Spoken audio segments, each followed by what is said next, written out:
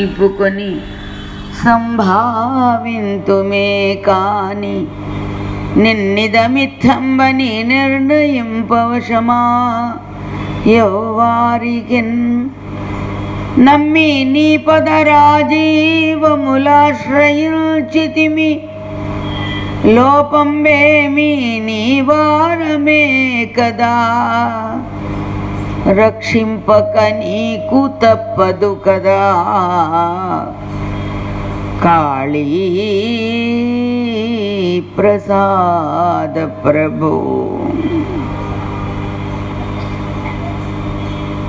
ఓం నమో బ్రహ్మాదిభ్యో బ్రహ్మ విద్యా సంప్రదాయకర్తృభ్యో ఓం సర్షుభ్యో మహద్భ్యో నమో గురుభ్యః. సర్వోపప్లవరహితః ప్రజ్ఞానఘనః ప్రత్యగర్ధో బ్రహ్మైవాహమస్మి బ్రహ్మైవాహమస్మి.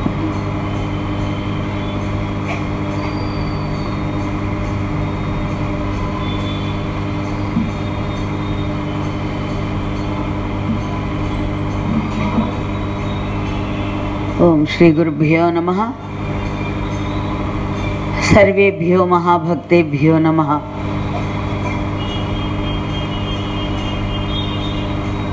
ఇంతవరకు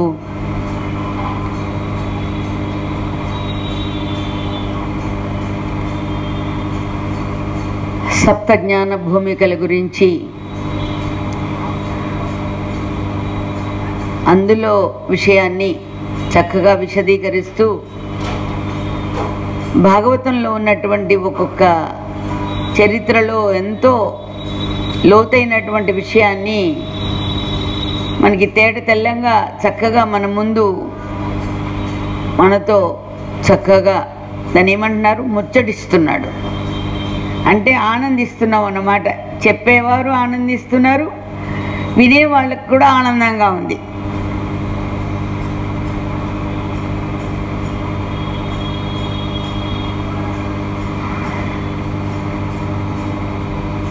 మామూలుగా సప్తజ్ఞాన భూమికల్లో ఇలా భాగవతంలో ఉన్నటువంటి విషయాన్ని మనకి చెబుతున్నటువంటి అందిస్తున్నటువంటి మా దాసు మూడిటి వరకు చెప్పి ఇంతవరకు సాధనాపరంగా ఉంటాయి అంటే అందరికీ మనసులో ఊగింది తతిమనాలు ఏమవుతాయి అని. సరే, తను వచ్చిన తర్వాత కంటిన్యూ చేస్తాడులే అని మనం మొదలు పెట్టుకున్నాం. శుభేచ్ఛ విచారణ ఇవి మొదలు పెట్టుకున్నాం. మనం వెళితే మనం ఎలా ఉందంటే పైన ఆకాశంలో వెళుతూ అలా చూస్తే ఎలా ఉంటుందో అట్లా దాన్ని ఏంటి ఒకసారి అలా చూసినట్టుగా విషయాన్ని గురించి మాట్లాడుకుంటూ వెళ్తున్నాం. కానీ గురుదేవులు అంతటితో మనకి వదిలిపెట్టలా, మన మనస్సులు ఆవేదనతో ఉన్నాయి కాబట్టి ఏదైతే సత్సంకల్పం జరుగుతుందో అదే శుభేచ్ఛ. సత్సంకల్పమే శుభేచ్ఛ. అందులో ఈ జ్ఞానభూమికలకు కారణము తన గురించి తాను తెలుసుకోవాలి అనేటువంటి విషయం ఎక్కడ తీవ్రమైనటువంటి ఇచ్ఛ కలిగి ఉందో అదే శుభేచ్ఛ. అటువంటి తీవ్రమైనటువంటి ఇచ్ఛ అంటే ఆ కోరిక, ప్రతి విషయమునందు కూడా దాని గురించి తెలుసుకుంటూ వెళ్తుంటామో అదే విచారణ. ఇవి రెండు దృఢతరంగా గనక మానవుడికి గట్టిగా ఉంటే మూడోదనేటువంటిది సూక్ష్మంగా అందరికీ తెలియబడుతుంది అని మనకి చక్కగా మనం వింటూ వచ్చాం. మనం అంతకీ కారణం ఏది అంటే మన జీవితంలో మనకి గుర్తింపబడేది మధ్యలో మనకి అందిస్తూనే ఉన్నాడు. మాయని మాత్రం మానలే. మనస్సు మధ్యలో మాయ చేస్తూ ఉంటుంది. అది ఏ పక్క నుంచి మాయ వస్తుందో తెలియదు. అక్కడ హిరణ్యకశిపుడు తపస్సు చేసినా ఆయనకి మాయ ఇంకో రూపంలో వచ్చింది. తపస్సే, కానీ మాయగానే ఉంది. ఇంతకీ ఆయన మరి తపస్సు చేశాడు కదా, ఆయనకి ఎందుకు మాయ ఆవరించింది అంటే శత్రుత్వం అనే దృష్టి ఉండిపోయింది అక్కడ. తనకన్నా రెండవది ఏదో ఉన్నదని, ఆ రెండవ దాని యొక్క శక్తి అధికంగా ఉందని, అది నా శక్తి కన్నా అది మించకూడదు అనేటువంటిది ఎవరు హిరణ్యకశిపుడికి హిరణ్యాక్షుడి యొక్క అంతం చేత ఇందులో కక్ష బయలుదేరింది. ముందర క్రోధం, తర్వాత అది తీవ్రమై కక్షగా మారి ఎక్కడి వరకు తీసుకెళ్ళిందంటే వెళ్ళి శుక్రాచార్యుల వారిని ప్రార్థించట ఆయన హిరణ్యకశిపుడు.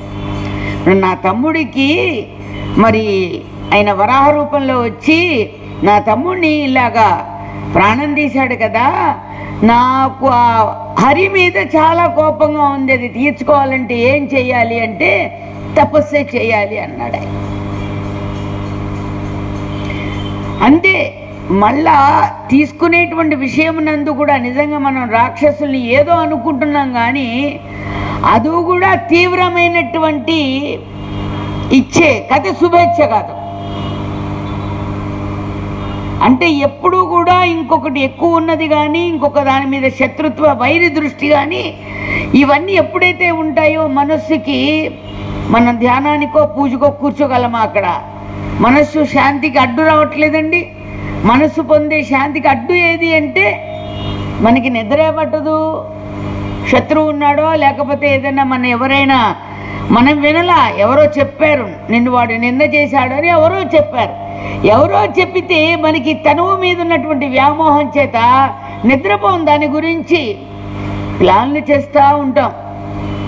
నన్నెందుకు వాడు నింద చేయాలి, వాడికి నేను మళ్ళా ఎప్పుడు ఇది దీనికంతా ఎక్కువ ఎప్పుడు అప్ప చెప్పాలి.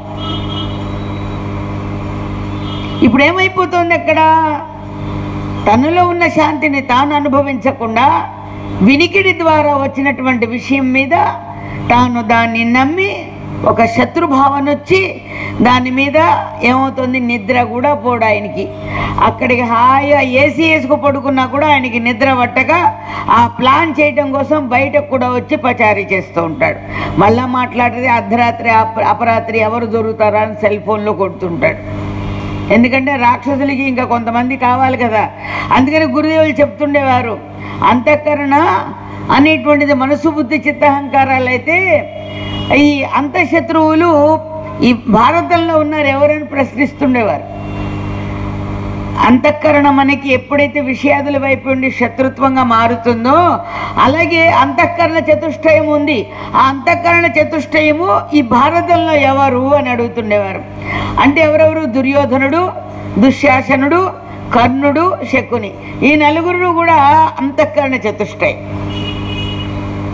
వీళ్ళు ఎప్పుడు చూసినా ప్లాన్లకి నలుగురు ఒక సీక్రెట్ రూమ్లోకి వెళ్ళి ప్లాన్లు చేస్తుండేవారు కానీ వాళ్ళ మధ్యలో నాకు అనిపిస్తూ ఉంటుంది కృష్ణుని మాట్లాడితే నలిపేస్తూ ఉండేవాళ్ళేమోనని. వాళ్ళు బాహ్యపరమైనటువంటి శక్తితో కృష్ణుని ఏమీ చేయలేరు, కానీ వైరభక్తితో వీళ్ళు మాత్రం కృష్ణుడు, ఆ నల్లవాడు, ఆ యాదవుడు, లేకపోతే స్త్రీలోలుడు ఒకటేంటి, వాళ్ళకి అర్థం కాని భావాలే కావన్నీ. కృష్ణుడి చర్యలు వాళ్ళకి అర్థమైతే వాళ్ళు అంతఃకరణ చతుష్టయం ఎందుకు అవుతారు? అలాగే మనకు కూడా ఎన్నో మంచి మంచి వింటూ ఉంటాము, అబ్బో చాలా బాగుంది అంటూ ఉంటాము. నా అంత గొప్పవాళ్ళు లేడు, ఏం పర్వాలేదు, ఇంకా చక్కగా భగవన్నామే చేసుకుంటూ మన జీవితాన్ని గడుపుకుందాం అనుకుంటాము. అదే మనస్సు మళ్ళీ ఇటు తిరిగి మళ్ళీ ఏం చేస్తుంది, లేనిపోనివన్నీ ఊహించి అశాంతిని తెచ్చిపెడతారు. ఏదో ఒక వినికిడితోనో ఏదైనా ఒక విషయం చూడటంతోనో లేకపోతే వినడంతోనో ఈ జ్ఞానేంద్రియాల ద్వారానే మనకి కలుగుతుంది. జ్ఞానేంద్రియాలు ముఖ్యమైనటువంటివి కన్ను, చెవి. అందుకని బాబుజీ మహారాజ్ ఏమన్నారు, కన్ను అహంకారము, చెవి మమకారాన్ని తెచ్చిపెడతాయి అని వారి ప్రవచనాల్లో స్వామివారు అందించారు మనకి. అందుకని మనం ఇక్కడ ఏం చేయాలి? భగవన్నామంతో తరిస్తున్నాము, కానీ ఆ భగవంతుని ఏ విధంగా మనం చరించాలంటే मन कवाट खोलो खोलो मलिन विषय धोलो धोलो मन कवाट खोलो खोलो मलिन विषय धोलो धोलो मन कवाट खोलो खोलो मलिन विषय धोलो धोलो राम को बुला लो प्रेम से बसा लो मन राम को बुला लो प्रेम से बसा लो राम को बुला लो प्रेम से बसा लो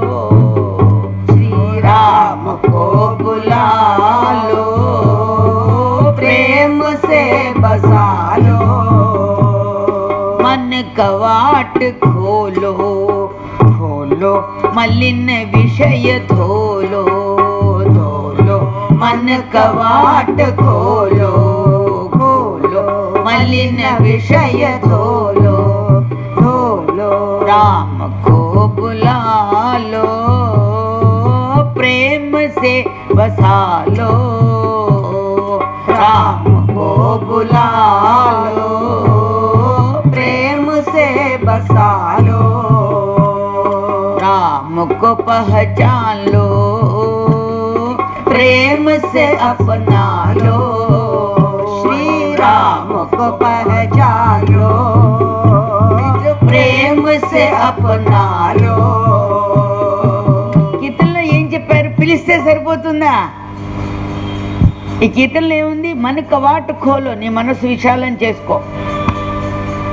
నీ మనస్సుని నేను నాది అని నువ్వు దాన్ని కట్టిపెట్టి హద్దుల్లో ఉంచుకుని నీ హద్దులో పెట్టుకొని ఇంతే ఇంతే అంటే తలుపులేసి కూర్చుంటే చెమట పట్టక ఏం చేస్తుంది అంటే మీరు అనొచ్చు, మంచివారేనండి తలుపులేయటంలో రెండు అర్థాలు ఉన్నాయి, తలుపులేసుకున్నది ఎందుకంటే ఏసీ బయటికి పోతుందండి తలుపులు వేసుకున్నాము అని అనొచ్చు. కానీ ఓపెన్ ఎయిర్లో ఓపెన్గా ఉన్నటువంటి సూర్యకాంతిలో మన మనస్సు మనకి ప్రశాంతత మన జీవితానికి ఉన్నట్టు 24 గంటలు 360 రోజులు ఏసీలో ఉండండి, ఏదో ఒక రోగము ఒక రాగము దాన్ని బట్టి మళ్ళా డాక్టర్ మందుల వరకు వెళ్ళిపోతాం మనం. ఏదో ఒకటి మనకి బయట నుంచి ఏది సాధారణంగా ఉండేటువంటి న్యాచురల్ ఎయిర్ మనకు కావాలి. న్యాచురల్గా ఉండే ప్రకృతి యొక్క స్వభావాన్ని ప్రకృతి యొక్క స్థితిని మనం అనుభవించాలి. ఇది మన సహజ గుణం. తద్దిమావన్నీ కూడా రోగాలను తెచ్చేవి, కానీ వాటి మీద రాగం ఎక్కువైపోతుంది. ఇప్పుడు రాగం ఎక్కువైపోయి ఏమైపోతుంది? పాపం పిల్లలు చూడండి ఉద్యోగాలకు వెళ్తున్నారు, వాళ్ళు ఎప్పుడూ ఉండేది ఏసీల్లోనే. మరి ఇప్పుడు చిన్న చిన్న పిల్లల దగ్గర నుంచి నడువు నొప్పులే. అదేంటండి మీరు కింద కూర్చోరు, పోనీ సూర్య నమస్కారాలు చేయరు, నడువు నొప్పి ఎట్లా వచ్చింది? పోనీ ఎందుకంటే ఆయనేమో నడువు నొప్పులు అనారోగ్యాలు హరిస్తున్నాడు సూర్య భగవానుడు. మరి ఎలా వస్తున్నాయంటే కూర్చుని ఉంటాం కదండి ఆ కంప్యూటర్ ముందు, ఆ కూర్చుని ఉండేసరికి నడువు నొప్పి వస్తుందండి. ఇంకా చాలా కారణాలు చెప్తున్నారు.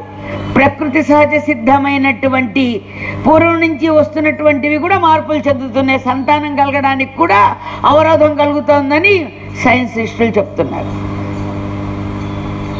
సహజ గుణం లేకపోవడం చేత మనం సహజంగా కావాలంటే ఏం కావాలి? అందుకనే టెర్రస్ పెట్టుకునేవారు పూర్వం. అసలు ఏది ఇప్పుడు మన సహజంగా పూర్వం చిన్న చిన్న ఇళ్ళు ఉన్నప్పుడు దొడ్లు, ఆ దొడ్లో ఉన్నటువంటి పూలు చక్కటి చెట్లు ఆ పచ్చదనము వాటి మధ్యలో కుర్చీలు వేసుకుని కుర్చీలో ఇంకా ఏమైనా మన లోపల నుంచి ఎప్పుడన్నా కూర్చోవాలంటే కుర్చీ వేసుకోవాలి. రోజు కూర్చోవాలనుకునే వాళ్ళు ఏం కట్టుకునేవాళ్ళు? అరువులు కట్టుకునేవాళ్ళు. చెట్ల కింద పర్మనెంట్గా అరువులు ఉండేవి. అరువులు ఉంటే పిల్లలు వెళ్ళి కూర్చుని ఆడుకునేవాళ్ళు, పెద్దలు వెళ్ళి విచారణ చేసుకుంటూ ఉండేవాళ్ళు. హాయిగా ఉండేది, ప్రకృతి సిద్ధమైనటువంటి గాలిని పీల్చుకునేవాళ్ళు. తర్వాత ఏది మనకి ఉన్నటువంటి సంపాదనలో ఇళ్ళు బాగా పెద్దవైపోయి అద్దెలకి ఇచ్చేసుకుని అన్ని డబ్బులు చాలక అవి ఏమైనాయి అంటే స్థలాలు చాలక ఏమవుతుందంటే పైకి లెగుస్తున్నాయి. పైకి లెగుస్తుంటే ఎప్పుడైతే స్లాబ్ వేయటం వచ్చిందో నాకు టెర్రస్ అంటే చాలా ఇష్టం అండి. ఏది ఓపెన్గా ఉండేటువంటి దాన్ని ఏమిటంటారు, నేను కూడా మర్చిపోతున్నాను. నువ్వు ఇంగ్లీష్లో మాట్లాడుతున్నావే. అదే స్లాబ్ వేసి పైన దాన్ని ఏమంటారు, డాబా. అబ్బా, డాబా. డాబా మీదకి వెళ్ళి హాయిగా కొంతసేపు వాకింగ్ చేసో కూర్చుంటేనో వాళ్ళకి ఏదైనా రచయితలకు కూడా వెళ్ళి అక్కడ కూర్చుంటే మంచి మంచి భావనల చేత చక్కటి భావనలు వచ్చి మళ్ళీ తిరిగి అక్కడ రాసుకున్న వాళ్ళు ఉన్నారు. కిందకి వచ్చి మళ్ళా చక్కగా వాళ్ళ రైటింగ్ రూమ్లో రాసుకున్నటువంటి వాళ్ళు మంచి మంచి భావనలు కలిగిన వాళ్ళు ఉన్నారు. ఇప్పుడు ఇవి లేవు, అవి లేవు. మనకి పనికొచ్చేవి ఎక్కడండి, ఎక్కడో చూస్తున్నాం అంతే. మరి ఏసీల్లో కూర్చునేసరికి మనసు కుంచుకుపోతోంది. అందుకని ఇక్కడ ఏం కావాలి, మన కవాటు ఖోలో, నీ ముందర మనసు విశాలం చేసుకో. నీ మనసు విశాలం చేసుకుంటే ఇగో విశాలమైనటువంటి భావన మనకి దొరుకుతుంది. మన కవాటు ఖోలో తెరుచుకుంటే సరిపోయిందా, మలిన విషయ ధోలో. నీ జన్మలకి కారణమైనటువంటిది, కర్మకి కారణమైనటువంటిది ఏ మలినమైతే ఉందో మలిన దోషాలని కడిగేసుకోవాలి. ఈ మలిన విషయాలు అనేటువంటివి నీ మనసు నుంచి కడిగేసుకో. మరి దేంతో కడుక్కుంటారండి మీరు? దేంతో కడుక్కోవాలి? రామ్ కో బులాలో. మనం పాడుకుంటున్నాం కదా, ఏమని గట్టిగా పాడుకుంటున్నాం, బోలెని రకాలుగా పాడుకుంటున్నాం. రామ అంటున్నారు, హరే రామ అంటున్నారు, హరే రామ అంటున్నారు, రామ రామ అంటున్నారు, కృష్ణ కృష్ణ అంటున్నారు. అంటే అనడంలో ఏంటి, అక్కడ ఉత్తనే పిలవడం కాదు, రాముకో బులాలో. రామునికి చక్కగా మనలో ఉన్నటువంటి రాముణ్ణి దర్శించే భావన చేయాలి. ముందర భావన చేస్తే తప్పకుండా అటువంటి భావన మన మనస్సు అనుభవిస్తుంది. రాముకో బులాలో. అప్పుడు ప్రేమ సే బసాలో. అప్పుడు వెంటనే పాడేటువంటి వారి మనసు ఎప్పుడైతే ఆనందంగా సంతృప్తిని చెందుతుందో వారి ముఖార విందము ఆ అనుభూతి అక్కడ కనిపిస్తూ ఉంటుంది. అందుకని మీరా తల్లి ఒక పాట పాడింది అంటే ఎట్లా ఉంటుంది, బసో మోరే నైనన్ మే నందలా, బసో మోరే నైనన్ మే నందలా, బసో మోరే నైనన్ మే నందలా, బసో మోరే నైనన్ మే నందలా. ఎక్కడ ఉండమన్నది అమ్మ? మోరే నైనన్ మే బసో, మోరే నైనన్ మే బసో. మనం కూడా పెట్టుకుంటాం. ఎక్కడ? మెళ్ళో పెట్టుకోవచ్చు, చేతులు పెట్టుకోవచ్చు, జేబుల్లో పెట్టుకోవచ్చు, పర్సుల్లో పెట్టుకోవచ్చు. ఎప్పుడు గుర్తుకొస్తారు? అవి తీసి చూసినప్పుడు, మనకు గుర్తుకొచ్చినప్పుడు చూసుకోవడం. మరి మీరా తల్లి ఎట్లా అంది? నా కళ్ళల్లోనే నువ్వు బసో, నా కళ్ళల్లో నిలిచిపోవయ్యా అంది. అంటే కళ్ళల్లో నిలిచిపోమంటే ఏంటి దాని అర్థం? ఈ కళ్ళకి, చెవులకి, ఇంద్రియాలకి అధిష్టానమైనటువంటి మనసు ఎక్కడుందో మనసులో ముద్ర వహించి నీకు ఇష్టమైన దైవాన్ని, నీకు ఇష్టమైనటువంటి దైవాన్ని నీ మనసులో ముద్ర చేసుకున్నావు. ముద్ర చేసుకుంటే అప్పుడు దాన్ని ఏమన్నారు? ప్రేమ సే బసాలో. ప్రేమతో నువ్వు అక్కడ ఏది ఆ ఇంట్లోకి ఉన్నామంటే మనం కొంచెంసేపు స్టేజ్ మీదకి వస్తున్నాం, కొంతసేపుకి సంగీత స్టేజ్ మీదకి వెళ్తాం, కొంతసేపు పనులుంటే బయటికి వెళ్తాం, అక్కడ ఉంటే. కానీ ఈ మనసులోనే భగవంతుడికి ఉన్నాడు అనే గుర్తింపు లేకుండా పోలా. వాడి హృదయంలో ఉన్నాడు కాబట్టే మనందరం ఉన్నాను ఉన్నాను అని అందరం ఇంకా చెప్పుకోగలుగుతున్నాం ఇంద్రియాలతో. ఇందులో భగవంతుడు లేడనుకోండి, చైతన్యం ప్రాణస్వరూపంలో లేదనుకోండి, ఉన్నాను అని మనం చెప్పం, లేడు అని మన పక్క వాళ్ళు చెప్తారు. ఇంతవరకు ఉన్నాడండి, కాఫీ కూడా తాగాడండి, పక్కనున్న పేపర్ కూడా చదువుకుంటున్నాడండి, ఇంతలో లేడండి. ఎక్కడికి వెళ్ళిపోయాడండి? అనంత వాయువుల్లో కలిసిపోయాడు. అయిపోయిందండి, కర్మ తీరిపోయిందండి. బోళని రకాల పేర్లు దానికి మళ్ళా. అందుకని ఏం చేయాలి? ప్రేమసే బసాలో. ఇది భక్తి భావనతో కూడి ఉన్నటువంటి పిలుపు. అది ఒక జ్ఞాన భావన కలిగింది. ఇప్పుడు దాకా మనం విన్నాం కదా, ప్రహ్లాదుడు ఎలా చూశాడు, ఎలా ఉన్నాడు అంటే ప్రతి విషయంలో రాముకో పహచాన్లో, ప్రతి అణువులోనూ భగవంతుడి యొక్క చైతన్యం లేకపోతే నీకు అణువులో అణువు కానీ, పరమాణువులో పరమాణువు కానీ, చెట్టుకు చెట్టు కానీ, చెట్టుకున్న ఆకులకున్న పచ్చదనం కానీ, ఆకుల ద్వారా ఆ చిగుళ్ళ ద్వారా వచ్చినటువంటి ఆ చిగుళ్ళకున్నటువంటి లేతదనం కానీ, ఆ చిగుళ్ళ నుంచి వచ్చినటువంటి పువ్వు కానీ, ఆ పువ్వు ద్వారా వచ్చిన కాయ కానీ, కాయ ద్వారా వచ్చిన పండు కానీ ఎలా ప్రకాశిస్తుంది? మన గొప్పదనమా? మన గొప్పదనం కాదు. ప్రతి అణువుకి ఎక్కడికక్కడ అంతటా కూడా రాముక పహచాన్లో, నువ్వు ఎక్కడి నుంచో తెచ్చి పెట్టక్కర్లేదు. అక్కడున్న రమ అంటే కాంతి అని. అక్కడ రమ అంటే రమైతి కాంతి, రమైతి ఏది తేజస్సు అన్నమాట. రమ అంటే కాంతి అని. కాంతి ఎక్కడ ఉందో చీకటికి తా ఉండదు. కాంతి ఎక్కడ ఉందో సంతోషానికి బలం ఉంటుంది. అక్కడ చీకటి ఎక్కడుందో, ఇప్పుడు టప్మని కరెంటు పోయిందనుకోండి, వెంటనే మనం ఏం చేస్తాము? లైట్ కోసం వెతుక్కుంటున్నామా లేదా? లైట్ కోసం వెతుక్కుంటాం. ఇంకా సినిమా హాల్లో కరెంటు పోయిందనుకోండి, దేనికోసం వెతుక్కుంటారు? జేబుల కోసం వెతుక్కుంటారు కదా. బాబుజీ మహారాజ్ అంటుండేవారు, జేబులు కట్ చేయడం కోసం వాళ్ళ పంట పండిందని వాళ్ళ ఛాన్స్ వాళ్ళు కొట్టేస్తూ ఉంటారు. కొట్టేస్తూ ఉంటే ఆ తర్వాత లైట్లు వచ్చిన తర్వాత నా జేబులో లేదనో, నా సెల్ ఫోన్ లేదనో మళ్ళీ గోల పెడుతుంటారు. ఏది చెయ్యరాని పనులు, చెయ్యకూడనివి ఎప్పుడు జరుగుతాయి? చీకటిలో జరుగుతాయి. ఎవరు చూడకుండా జరుగుతాయి, దోషపూరితంగా ఉంటాయి. ఈ ప్రపంచం కూడా గుర్తించట్లా. ఏమని? చెయ్యకూడని పనులు చేస్తూ నువ్వు చెయ్యకూడని పని చేస్తున్నావు అంటే ఇప్పుడు మానవులకి విరోధులు అవుతున్నారు. కానీ గురువుల చెంతకు వెళితే మాత్రం గురువులు దాచుకోరు, ఎవరికి విరోధి కాదు. ఏమంటారు? అది ఉన్నది ఉన్నట్టుగా కాదు, చక్కగా చూడండి. అమ్మ ఇప్పుడు పిల్లలకి, పూర్వం మనం దెబ్బలు కూడా తిన్నాం. ఏది చదువుకోలేదంటే తండ్రులు కొట్టారు మన్ని, తల్లి పిక్కపాయసం పెట్టింది, బోళ్ళని తిన్నాం చిన్నప్పుడు.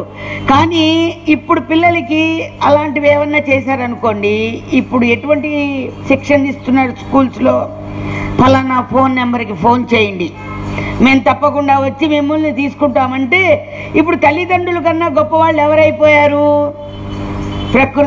ప్రకృతిలో జరుగుతున్నటువంటి అసందర్భంగా ఉన్నటువంటివి అయిపోయినాయి ఇప్పుడు.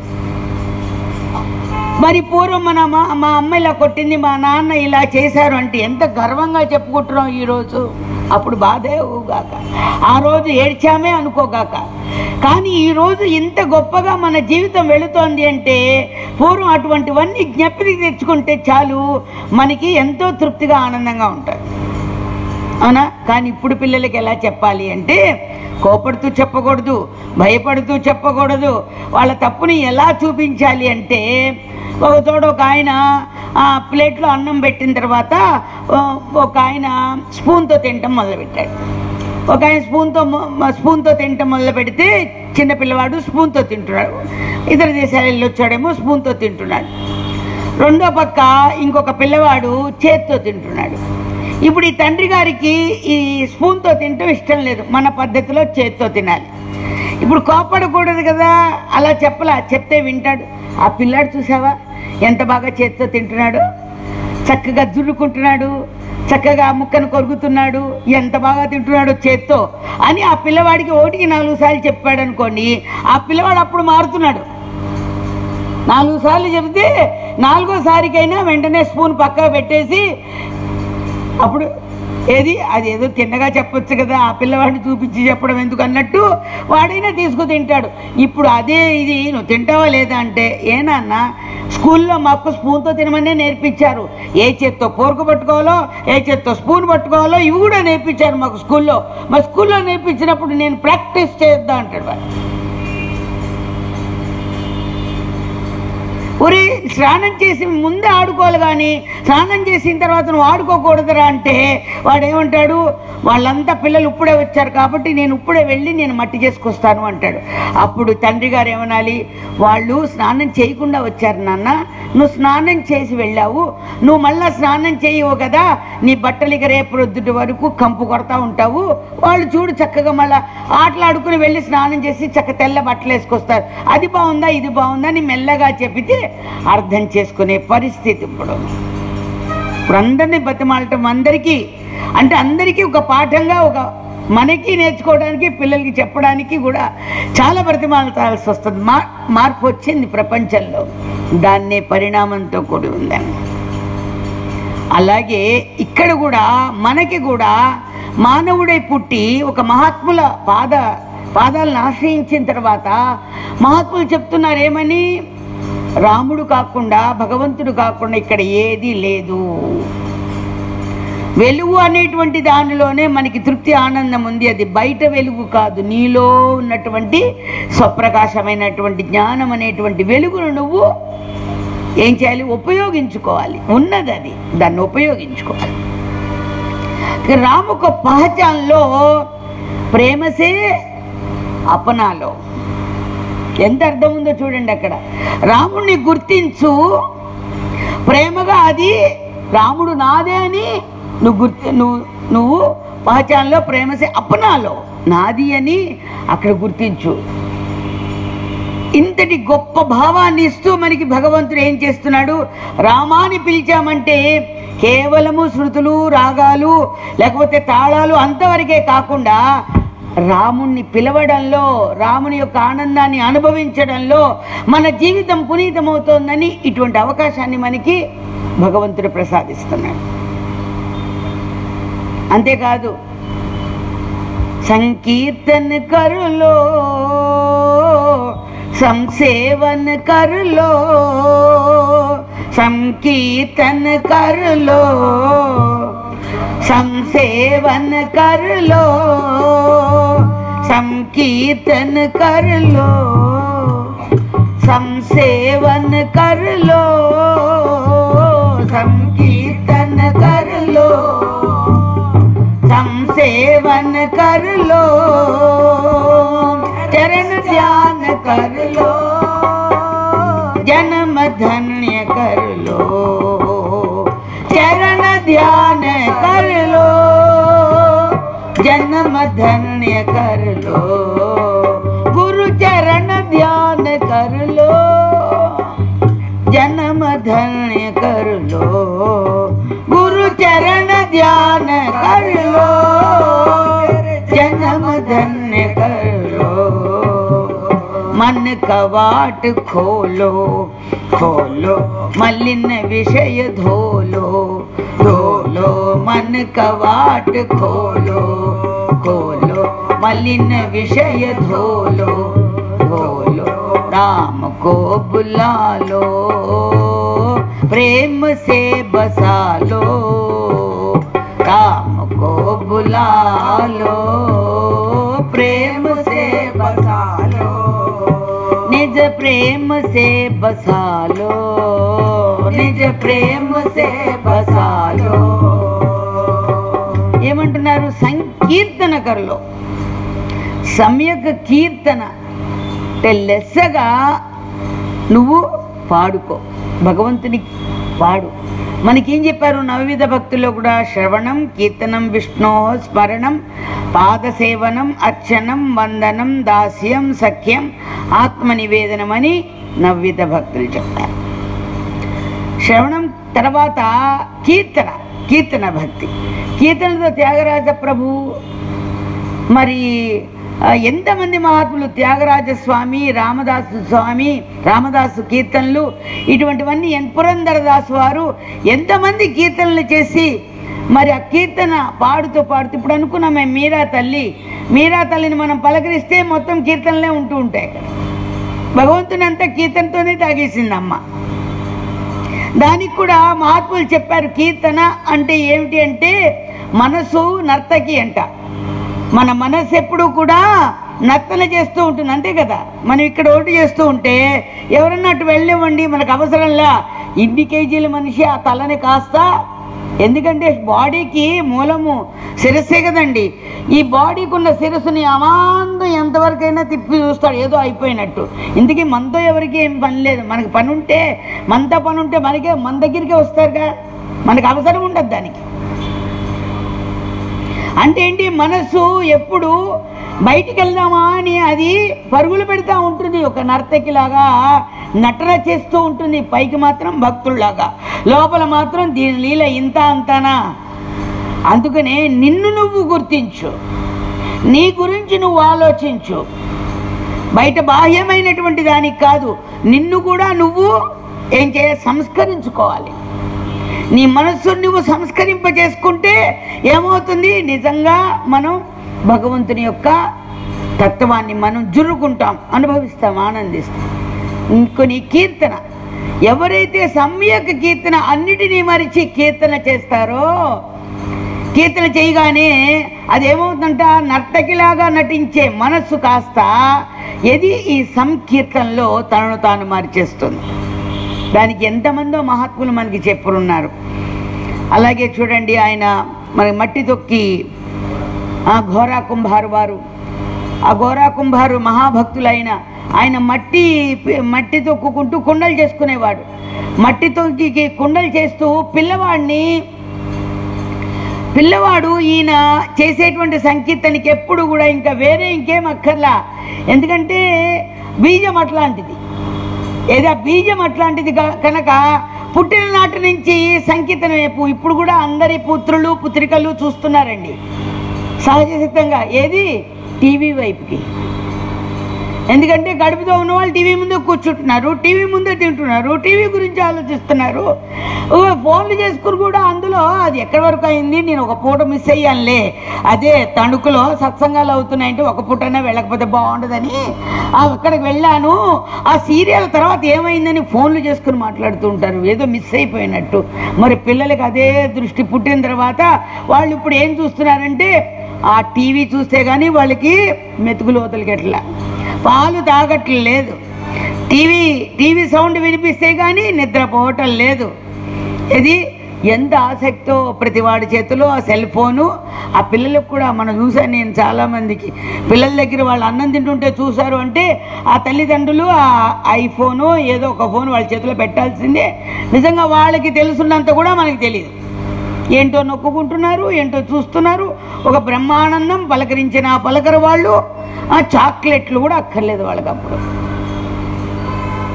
మరి అట్లా లేడు ఆ పిల్లవాడు, ఘోరా కుంభార్ పిల్లవాడికి ఏముందంటే వాళ్ళ తండ్రి గారు విట్టలు విట్టలు విట్టలు విట్టలని పాడుకోవటం ఆలస్యం, వెంటనే అన్నిటినీ మర్చిపోయి అట్లా చూసేస్తూ పాకేస్తూ ఏ వయసులో ఉంటో ఆ వయసులో ఏ పని చేయాలో ఆ పని గబగబా తండ్రి గారి వైపుకు పరుగు పెడుతూ వెళ్ళిపోతుండేవాడు. ఒకసారి పాపం భార్య నీళ్ళకెళ్తూ, నేను నీళ్ళకి వెళ్తున్నానండి పిల్లవాడిని చూస్తూ ఉండండి అని చెప్పి అప్పచెప్పి వెళ్ళింది ఆవిడ భార్య. ఈ ఘోరా కుంభారు మట్టి తొక్కుకుంటున్నాడు. ఇగో ఈ భగవంతుడు కూడా ఎప్పుడు గుర్తుకొస్తాడో, ఎప్పుడు మరిపింప చేస్తాడో తెలియదు కదా. ఈ మట్టి తొక్కే సమయంలో ఈయన విట్టలు పాండురంగా ఇది మొదటి తాళంలో మొదలుపెట్టాడు, రెండో తాళంలోకి వెళ్ళాడు, మూడో తాళంలోకి వెళ్ళాడు. ఇక గంతు పడుతోంది, చక్కగా భజనతో చేతులెత్తి హాయిగా సంకీర్తన చేసుకుంటున్నాడు. ఆయన సంకీర్తన చేసుకుంటూ ఉంటే ఈ పిల్లాడు ఆయన మొదలుపెట్టిన దగ్గర నుంచి పాకడం మొదలుపెట్టాడు. వచ్చాడు ఈ మట్లో నాన్న అనుకుంటూ మట్లోకి వచ్చాడు. ఆయనకి తెలియదు ఈ పిల్లవాడు వచ్చిన సంగతి, బాహ్య స్మృతిని మర్చిపోయాడు, మొత్తం తొక్కిపెట్టాడు. పిల్లవాడు విఠల స్వరూపాన్ని పొందిపోయాడు, ఇంకా లేడు, ప్రపంచానికి అనుకున్నట్టుగా లేడు. కానీ ఎటువంటి స్థితి అది, బాహ్యమైనటువంటి ఏది, ఈ శారీరక దృష్టిని మరిపింపచేసేది సంకీర్తన. అంటే ఇప్పుడు అందరి పిల్లల్ని అలా తొక్కేయాలంటే పిల్లల్ని తొక్కకల అంత తీసేస్తే అంతకన్నా ఏం కావాలి. నువ్వు దేవుడి ముందు కూర్చొని నేను ఇంతసేపు కూర్చున్నానన్న సంగతి మర్చిపో, చూద్దాం. ఏది ఎప్పుడు ఏది చేయాలో అది ధర్మం, భగవంతుడు చేయిస్తాడు తప్పకుండా. వాటిని మరిచి చేయలా అందరూ కూడా. మరి మహాత్ములు ఇటువంటివి జరిగినప్పుడు కూడా వారి లీలలు చూపించి మళ్ళా భగవంతుడిని ప్రసన్నం చేసుకొని మళ్ళా వారి పిల్లల్ని బ్రతికించినటువంటి సన్నివేశాలు ఎన్ని చూడలా, ఎన్ని జరగట్లా. అందుకని సంకీర్తన, సమ్యక్ కీర్తన అట్లా కీర్తన చేయాలి. సంకీర్తనకరులో సంసేవనకరులో సేవ చేసేటప్పుడు కూడా, భక్తుల సేవ చేసేటప్పుడు లేదు సంఘ సేవ చేసేటప్పుడు ఎలా చేయాలి అంటే నిన్ను నువ్వు మరిచిపోయి చేయాలి. నేను ఎన్ని చేశానండి వాళ్ళకి, ఏది కొన్ని ఏళ్ల తర్వాత కూడా చెప్పుకుంటూ ఉంటాం. గ్లాసు మంచిళ్ళు కూడా నేను అందిస్తూనే ఉన్నాను, అసలు కథలు ఇచ్చానా, ఎంత సేవ చేశానో వాళ్ళకి అని చెప్పుకుంటారే, అవి పనికిరావు. అక్కడ ఎవరికి చేశావు? భగవంతుడికి చేశావు. అందులో భగవంతుడిని చూసి చేశావు. అలా చూసే చెయ్యి, లేకపోతే చెయ్యకు. నీ పెద్దలకి చేసినా కూడా ఆ విధంగా చెయ్యి. చేస్తే అందులో భగవంతుడు తప్పకుండా మనకి అనుగ్రహం కలుగుతుంది. అందుకని సంసేవనకరులో, చరణ ధ్యానకరులో, ఏది నీ ప్రభు యొక్క ఆ చరణాలని ధ్యానం చేసుకో. చరణ ధ్యానకరులో, జన్మ ధన్యకరులో. ఆ ప్రభు పాదాలను అలా స్మరణ చేసుకున్నామండి. స్మరణ చేసుకుంటూ ఉంటే జన్మ ధరించక ఇంకేమవుతుందండి? జన్మ ధరించక ఏమవుతుంది? ఆ చరణాలు, ఆ దివ్య చరణార విందములు, అణువణువున నిండి ఉన్నటువంటి ఆ పాదములు చిన్నగా చూసుకున్నా పెద్దగా చూసుకున్నా, ఇప్పుడు వెంకటేశ్వర స్వామి పాదం ఇక్కడ లేదంటారా? ఆ పాదంలో మనం లేమా? ఆ పదంలో మనం లేకపోతే ఆయన విశ్వవ్యాప్తి వ్యాపకం ఉన్నటువంటి వాడే, విశ్వమంతా నిండి ఉన్నవాడే అన్నటువంటి నామం ఏమైపోతుంది? ఇక సర్వవ్యాపకుడు ఆ పాదాల్లోనే ఉన్నాం మనం కూడా. కానీ మనకు అవకాశం ఇచ్చాడు, ఆ పాదాలను నువ్వు దర్శించు, నీకు ఇంకా ఆనందం కలుగుతుంది అని మనకు అవకాశం ఇచ్చాడు. అందుకనే హెచ్చరిక చేస్తున్నారు మహాత్ములు ఇక్కడ. గుజర్ రహా హై కాల్ పీछे पड़ा है काल, गुजर रहा है काल पीछे पड़ा है काल, होता रहा है ज्ञान पढ़ना शरण भगवान, होता रहा है ज्ञान पढ़ना शरण भगवान। मन का वाट खोलो खोलो, मलिन विषय धोलो धोलो, मन का वाट खोलो खोलो, मलिन विषय धोलो धोलो, राम को बुला लो प्रेम से बसा लो, राम को बुला लो प्रेम से बसा लो, श्री राम को पहचानो प्रेम से अपना लो, श्री राम को पहचानो प्रेम से अपना लो। गुजर रहा है काल। చూడండి, మన చివరికి వచ్చేసరికి డోలక్ స్వామి కూడా కలిపేశాడు ఇందులో. ఇప్పటిదాకా నానా యాతన పడ్డాడు దానికి ఏం వేయాలా అని, ఇప్పుడు తాళంలో కలిసిపోయింది. వాసన మాకు కూడా ఈనాటి నుంచి చూస్తున్నాను, అది కూడా వెళ్ళిపోతుంది. అక్కడ రికార్డింగ్కి అయ్యో తప్పు వేస్తున్నాడు కలిసిపోయాడు. వినగా వినగా అనగా అనగా రాగం అతిశయిల్లుచునుండని వద్దనే చెప్పారా? మనం కూడా రామనామం అనుకోగా వినగా వినగా మా వాళ్ళంతా పాడేస్తున్నారు ఇప్పుడు. అంతకుముందు పాడేవాళ్ళు కాదు. మన రాఘవ భార్య, మరి మన వాళ్ళు చెప్తున్నారు ఎంత బాగా పాడుతున్నారు, కుమారస్వామి భార్య. ఇంకా మీరు ఇంట్లో వంటలు మీరు చేసుకోండి, మీరు ఎలాగో పాడడానికి రావట్లేదు. ఇక మా వాళ్ళు మా వెనకాల మాకు ఎంది వంత పాడడానికి వాళ్ళు వచ్చేస్తున్నారు. ఇంకా చూసుకోండి, ఇంకా లలిత వీళ్ళందరూ వెనక పాడడానికి వచ్చేస్తున్నారు. ఇంకా ఆశ్రమం నుంచి ఇప్పటిదాకా వాళ్ళు వెనక పాడడానికి కూడా మొహమాట పడుతుండేవారు. మనం మొదటి రోజన్నా ఎవరైతే పాడడానికి రారో వాళ్ళని వెంటనే కారెక్కిచ్చి ఆశ్రమానికి పంపించేస్తాను చూసుకోండి అన్నాను. మొత్తం వచ్చిన వాళ్ళందరూ ఇప్పుడు భజనకు వచ్చేస్తున్నారు. 4 to 6 4-6 పాళీకి వచ్చేస్తున్నారు. ఇప్పుడు పాడగా వాళ్ళు బ్రహ్మాండంగా పాడేస్తున్నారు. ఇంకా ఏం కావాలి? మాకు వంత పాడడానికే కావాలి. వంత పాడడానికి ఉంటే అది ఎలా ఉంటుంది? అందంగా ఉంటుంది. సోలో కాకుండా అలాగే చూడండి, గుజర్ రహా హై కాల్, ఏది కాలం అనేటువంటిది నడిచిపోతుంది, వెంటబడుతుంది మనకి వృద్ధాప్యం అనేటువంటిది మన ఒంటి మీద. గుజర్ రహా హై కాల్, పీఛే పడా హై కాల్, యముడు మన వెనకాల పడి వస్తున్నాడు మనకి. అది పీఛే పడా హై కాల్, ఖోతా రహా హై జ్ఞాన్. నువ్వు జ్ఞానం ఎంతవరకు సంపాదించుకున్నావు? ఈ కాలంలో పడి నువ్వు పోగొట్టుకుంటున్నావు, నీ జ్ఞానాన్ని నువ్వు కోల్పోతున్నావు సుమా. పడనా శరణ భగవాన్, అందుకని నువ్వు ఆ శరణ భగవంతుడికి శరణ పొందు. అందుకని ఎంత గొప్ప మహావాక్యాలైనా కూడా తమంతటా తాము వినో లేకపోతే పుస్తకంలో చదివో దానిలో ఉన్న సారాంశాన్ని అనుభవించాలి అంటే నేను బ్రహ్మని, నేను బ్రహ్మని, నేను బ్రహ్మని అని నువ్వు అనుకోవాల్సిందే తప్ప బ్రహ్మ యొక్క లక్షణాలు రావడం కష్టం. ఎప్పుడైతే నేను బ్రహ్మనే అనేటువంటి అనుభూతి పొందిన వాడు ఉన్నాడో బ్రహ్మకి మినహా ఇంకోటి కనిపిస్తుందండి ప్రపంచంలో. ఎందుకంటే బ్రహ్మకు ఉన్నటువంటి స్వభావం ఎటువంటిదంటే సర్వవ్యాపకత్వం అనేటువంటి, సర్వవ్యాపకత్వం అనేది. ఇదే మాకు పెద్ద ఆవిడ ఉంటుండేవారు గురువు గారని, ఆవిడ ఇలాగే అంటుండేవారు, అహం బ్రహ్మాస్మి, అహం బ్రహ్మాస్మి జపం చేసేది కాదు, అది విచారణతో దాని స్వరూపాన్ని నువ్వు పొందాలి. అంతేగాని నువ్వు విచారణ చేస్తూ చేస్తూ నేను బ్రహ్మని, నేను బ్రహ్మని అంటున్నావు. నీ పక్కవాడు ఏమయ్యాడంటే ఎం బ్రహ్మ అయ్యాడు అన్నట్టు. నీ పక్కవాడు ఏమయ్యాడంటే ఎం బ్రహ్మ అయ్యాడు అంటే బ్రహ్మ కాదు అని. అందుకని బ్రహ్మ అనేటువంటిది ఒక అనుభూతి, ఈ ఆత్మానుభూతి అనేటువంటిది ఎవరైతే పొందుతారో ఇతరులను కూడా తాము ఎంత ఎటువంటి అనుభూతి పొందుతున్నారో ఎదుట వారిలో కూడా అంత అనుభూతి కలుగుతూనే ఉంటుంది. ఒకవేళ ఏదైనా వారిలో కొంత బయట ప్రపంచ రీతిలో ఏదైనా పొరపాట్లు జరిగినా భగవంతుడు తీసుకొస్తాడు, నేర్పిస్తాడు. భగవంతుడి ప్రార్థన చేస్తారు, ఏమని? వాడిని కూడా లైన్లో పెట్టవయ్యా భగవంతా, భగవంతా పాపం తెలియక అట్లా ఉన్నారు కానీ ఆయనకు కూడా కొంచెం నీ రసాన్ని అందించవయ్యా, నీ రసాన్ని అందించవయ్యా అని భగవంతుని మరి ఎంతమంది అందించలా, మనకి ఎంతమంది చూపించలా మహాత్ములందరూ కూడా. రామానుజాచార్య స్వామి అక్కడ శ్రీరంగంలో ఆయన మేళాకి వెళ్ళారట. వెళ్ళి ఆయన స్వామి దర్శనం చేసుకుని, శ్రీరంగనాథ స్వామి దర్శనం చేసుకుని శిష్యవర్గంతో వస్తున్నట్టు రామానుజాచార్య స్వామి వస్తున్నట్టు. ఇప్పుడు అదే మేళాకి అందరూ వెళ్తుంటారు కదా. ఒక హేమలేఖ, ఒక ఆయన వస్తాదికి ఆమె ఒడుపు గత్తె అన్నమాట. ఆమెను తీసుకువెళ్ళాడట.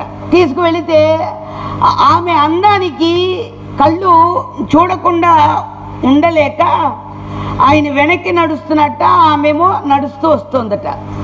ఈ వస్తాదు ఎంతసేపు ఆవిడ వంక చూస్తూ వెనక్కి నడుస్తున్నట్ట. ఈయన రామానుజాచార్య స్వామి శిష్యులు ఇది చూశారు. మనం కూడా మనం గురువు గారికి వెనకగా నడుస్తూ వెళ్ళటం లేదే, ఇదేంటో తమాషాగా ఉంది. ఆవిడ ముందుకు నడుస్తూ ఉంటే ఆ వస్తాదు, ఆ మనిషి మంచి లావుగా దృఢంగా ఉన్న వ్యక్తి ఆమెను చూస్తూ వెనక్కి నడుస్తున్నాడు. ఇదేమి సారాంశము అబ్బో అని ఒకళ్ళకొకళ్ళు ఏది సైకిల్ చేసుకున్నారట శిష్యవర్గం అంతా. చూసావా, ఇగో స్త్రీలోళ్ళు అనమాట, ఆ స్త్రీత్వానికి లొంగిపోయి ఇగో ఇలా నడుస్తున్నాడు అనమాట అని అనుకున్నారట పక్క వాళ్ళందరూ. కానీ రామానుజాచార్య స్వామి చూసి అయ్యో పాపం, అయ్యో అతనికి నిజమైనటువంటి అందం ఏంటో సౌందర్యం ఏంటో తెలియటం లేదు కదా అని మనసులో వాత్సల్య స్వభావం కలిగింది ఆయనకి. వెంటనే మఠానికి వచ్చేసారట. రాగానే శిష్యులు పిలిచన్నారట, ఇలాగ దారిలో చూశారు కదా మీరు, ఆయనని ఒకసారి తీసుకురండి, నేను రమ్మన్నానని ఆ వస్తాదుని తీసుకురమ్మన్నారట. వెంటనే వీళ్ళందరూ చెవులు కొరుకుప్పుడు ఆయనతో ఏం పని, ఆయన్ని తీసుకురమ్మంటున్నారేంటి మన గురువు గారు, ఆయన ఎందుకు ఇప్పుడు అంత శ్రీలోళ్ళైన వాడు ఎందుకు రమ్మంటున్నారబ్బా. ఇదే మనం మొదటగా పెద్ద తప్పు చేసే పని ఏంటంటే, గురువులు మనకి ఏదన్నా చెబితే అది ఎందుకు చెప్పారు, అసలు దేని గురించి అయ్యి ఉన్నది అని ముందర మన మనసును అవసరంగా పారేసుకుంటాం. ఆ స్వభావం ఉండకూడదు. అంటే గురుదేవులు అంటుండేవారు, నేను ఉరకమంటే ఉరుగుతావా, నేను చావమంటే చస్తావా, నేను తినమంటే తింటావా, నేను వద్దంటే మానేస్తావా. గురుదేవులు చెప్పినట్టు చేస్తే నువ్వు చాలు, తప్పకుండా నీ గమ్యస్థానాన్ని నువ్వు చేరగలుగుతావు. మన శ్రేయస్సు కోరిన వారండి గురువులు. కేవలం మన ప్రేయస్సు మాత్రమే కోరలా మహాత్ములైన వాళ్ళు. ప్రేయస్సు అంటే ప్రియమైన దాన్ని. అయ్యో ఆయన అంటే ఏమన్నా అనుకుంటాడేమో, పాపం ఆయన అనొద్దులే, చేస్తే చేశాడులే అని సరిపెట్టుకోరట. శ్రేయస్సు కోరతారు. శ్రేయస్సు అంటే ఏంటి? ఏది వాడు బాగుపడమే కావాలి. అనవసరంగా కాలము పరుగుపెట్టి వెళ్ళిపోతుంది, ఆయన జీవితము కాలంలో పడి కొట్టుకుంటోంది. కాబట్టి శ్రేయో మార్గాన్ని అని ఆ శిష్యుడికి భక్తుడికి అందిద్దామనే దృష్టి మహాత్ములు కుట్టుంది. అందుకని ఇక్కడ రామానుజాచార్య స్వామి చెప్పగానే కొంత మనసుల్లో మెదిలింది వీళ్ళకి. కానీ తప్పదు కదా, మహానుభావుడు చెప్పాడు కదా. వెళ్ళి వారున్న అడ్రస్ కనుక్కొని వెళ్ళి ఆయన్ని రమ్మన్నారు. ధనుర్దాస్ ఆయన పేరు, వస్తాది పేరు ధనుర్దాస్. చూసారా ఎవరు ప్రేరణ చేత అందింది? ఇందాక నాకు ఆ పేరు రాలా, నేను కొంచెం వెతుక్కున్నా కూడా పేరు రాలా. అది ధియో యోన ప్రచోదయాత్. అందరిలో ఉండి బుద్ధిని ప్రేరేపింప చేసే శక్తి, ఒక మహాశక్తి ఉంటుంది, అందరిలో కూడా ఉంది. అది ఏ ఒక్కరిలో మాత్రమే కాదు, మనం ఉపయోగించుకోవడంలో ఉంది దాన్ని. ధనుర్దాస్ ఆయన పేరు. వెంటనే వెళ్ళారు. వెళ్ళి ధనుర్దాసుని పిలిచారు.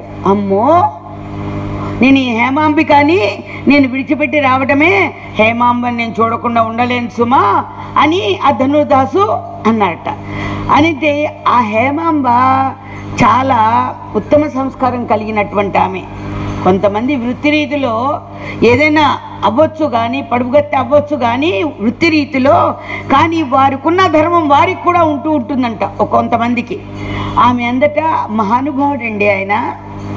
స్వామి పిలిచారు అంటే అందులో ఎంతో నిగూఢమైనటువంటిది ఏదో ఉంటుంది. తప్పకుండా మీరు వెళ్ళి తీరాల్సిందే. అంటే నిన్ను విడిచిపెట్టి వెళ్ళనా హేమాంబ? నిన్ను చూడకుండా క్షణమైనా ఉండలేనే, నేను చూడలేకుండా ఉండలేని స్థితిలో నన్ను వెళ్ళమంటున్నావా అంటే, మీరు కనుక వెళ్ళకపోతే నన్ను అసలు చూడొద్దు అంద ఒక శాసనం. వెంటనే అప్పుడు అయితే వస్తున్నాను అని చెప్పి వెంటనే ధనుర్దాస్ వెళ్ళాట. వెళ్ళేసరికి గురువు గారు ఆ ధనుర్దాసుని ఎదురు పెట్టుకుని మాట్లాడుతున్నట్ట. ఏమయ్యా నువ్వేంటంటావు, అసలు ఏం చేస్తున్నావు అంటావు, నువ్వు అలా చేయడానికి కారణం ఏంటి అంటే, నాకు ప్రపంచం అంతటిలో కంటే మా హేమాంబ కన్నులు ఉన్నాయి చూశారు, అబ్బో ఆ కన్నులు ఎంత అందమైనటువంటి ఓ పద్మరేకుల వంటి కన్నులు, ఆ కన్నులు చూడకుండా నేను ఉండలేను అన్నట్ట ధనుర్దాస్. అంటే వెంటనే రామానుజాచార్య స్వామి అన్నారట, ఒకవేళ నీకు అంతకన్నా అందమైన కళ్ళు నీకు నేను చూపిస్తాను అనుకో, అప్పుడు నువ్వు ఆ ప్రభువుని నువ్వు ఆశ్రయిస్తావా? నువ్వు ఆ కన్నులున్న వాళ్ళని ఆశ్రయిస్తావా? నీ అంతకన్నా అందమైన కళ్ళు చూపిస్తే నువ్వు ఆశ్రయిస్తావా అన్నట్ట రామానుజాచార్య స్వామి. అంటే కొంచెం తటపటాయించట. ఏమో ఈయనేదో పెద్ద అయినా మహానుభావుడు అంటున్నారు, ఒకవేళ చూపించొచ్చాం అప్పుడు ఆ హేమామ్మను వదిలి వెంటమంటారో ఏంటో అన్నంత దాకా వెళ్ళి కొంచెం తటపటాయించి తప్పక చూపించాలి కదా. అయితే సరే అన్నట్టు. అయితే నేను హారతి ఇస్తాను సంధ్యవేళలో సంధ్యాహారతి ఉంటుంది, ఆ హారతి ఇచ్చే వేళ నువ్వు రా ఇక్కడికి, ఇగో ఫలానా 6 అబ్బాయి ఆ హారతి ఉంటుంది, నువ్వు రా టైంకి అని చెప్పి పంపించేశారు రామానుజదాసు వారు. పంపించేసరికి వెళ్ళిపోయాడు రామానుజాచార్య స్వామి, వెళ్ళిపోయాడు. ధనుర్దాస్ వెళ్ళిపోయాడు. వెళ్ళగానే ఆమె ఎదురు చూస్తుంది. ఏమండి స్వామివారు ఏం మాట్లాడారేంటి, స్వామివారు ఏదో మీకు మంచి అవకాశం ఇచ్చుంటారే అంటే, ఆమె ఆవేదన చూడండి. ఆమె వృత్తి ఏ వృత్తిలో ఉంటే ఏమి, భగవంతుని యొక్క ధ్యాస ఉన్నది ఆమెకు. ఏం చెప్పారండి మహానుభావులు, ఏమన్నా ఇట్లా అన్నారే, మళ్ళీ ఒక్కసారి కాదే, సాయంత్రం కూడా మళ్ళీ రమ్మన్నారు నన్ను, సాయంత్రం హారతి టైంకి 6 రమ్మన్నారు, నిన్ను మళ్ళీ విడిచిపెట్టి వెళ్ళాలన్నమాట అన్న. మీరు తప్పకుండా వెళ్ళి తీరాల్సే అంది ఆవిడ. ఆవిడేమంది, హేమాంబ నువ్వు తప్పకుండా వెళ్ళాల్సిందే అంది. ఇంకా తప్పదు కదా, ఏంటంటే మనకి అతి ఇష్టమైనటువంటి వాళ్ళు ఏం చేయమంటే అది చేస్తాం, అక్కడ అది కూడా ఉంది. వెంటనే రెడీ అయిపోయారు. ఈ లోపల రామానుజాచార్య స్వామి శ్రీరంగనాథ స్వామి ఎదురు కూర్చుని, ప్రభు అంత ఒక కోరిక, ఒక ఇచ్ఛ, ఆ ఇంద్రియాలు చాలా అందంగా ఉన్నాయి అన్నటువంటి వాటికే లొంగిపోయి అంతటి ఆ జీవుడు అంత తహతాలాడుతున్నాడే, ప్రభు నీ అనుగ్రహం చూపించవయ్యా, ఆ కన్నులకి కాంతినిచ్చిన వాడు నువ్వు కాదా, ఆ కన్నుల్లో ఉన్నటువంటి అందం ఇచ్చిన వాడు నువ్వు కాదా? అన్నిటికన్నా సౌందర్య స్వరూపుడవే నువ్వు ఒక్కసారి ఆ ధనుర్దాసుని కరుణించవయ్యా, నువ్వు అనుకుంటే ఎంత అని ఆ ప్రభువుని ప్రార్థించాంట ఆయన. అలాగే సాయంత్రం మంగళహారతి సమయం వచ్చింది, సంధ్యాహారతికి వచ్చేసాడు టైంకి ధనుర్దాసు. వస్తే హారతి టైంకి తెర తీసి, ఇగో ధనుర్దాసు, నువ్వు ఎటూ దృష్టి మరల్చకూడదు, నువ్వు దృష్టి మరల్చావంటే నీ ఛాన్స్ పోతుంది సుమా, చూసుకో, నీకు ఆ కన్నుల్లో నీకు ఎంత సౌందర్యంగా అనిపిస్తుందో చూడు, దర్శించు అని చెప్పి ఆ హారతి ఇచ్చే వేళ ఆశ్చర్యముగా నేను, హారతి ఇచ్చే వేళ ఆశ్చర్యముగా నేను, ఎన్నెన్నో రూపాలు నీలోన చూతును, ఎన్నెన్నో రూపాలు నీలోన చూతును, శివుడవో భావుడవో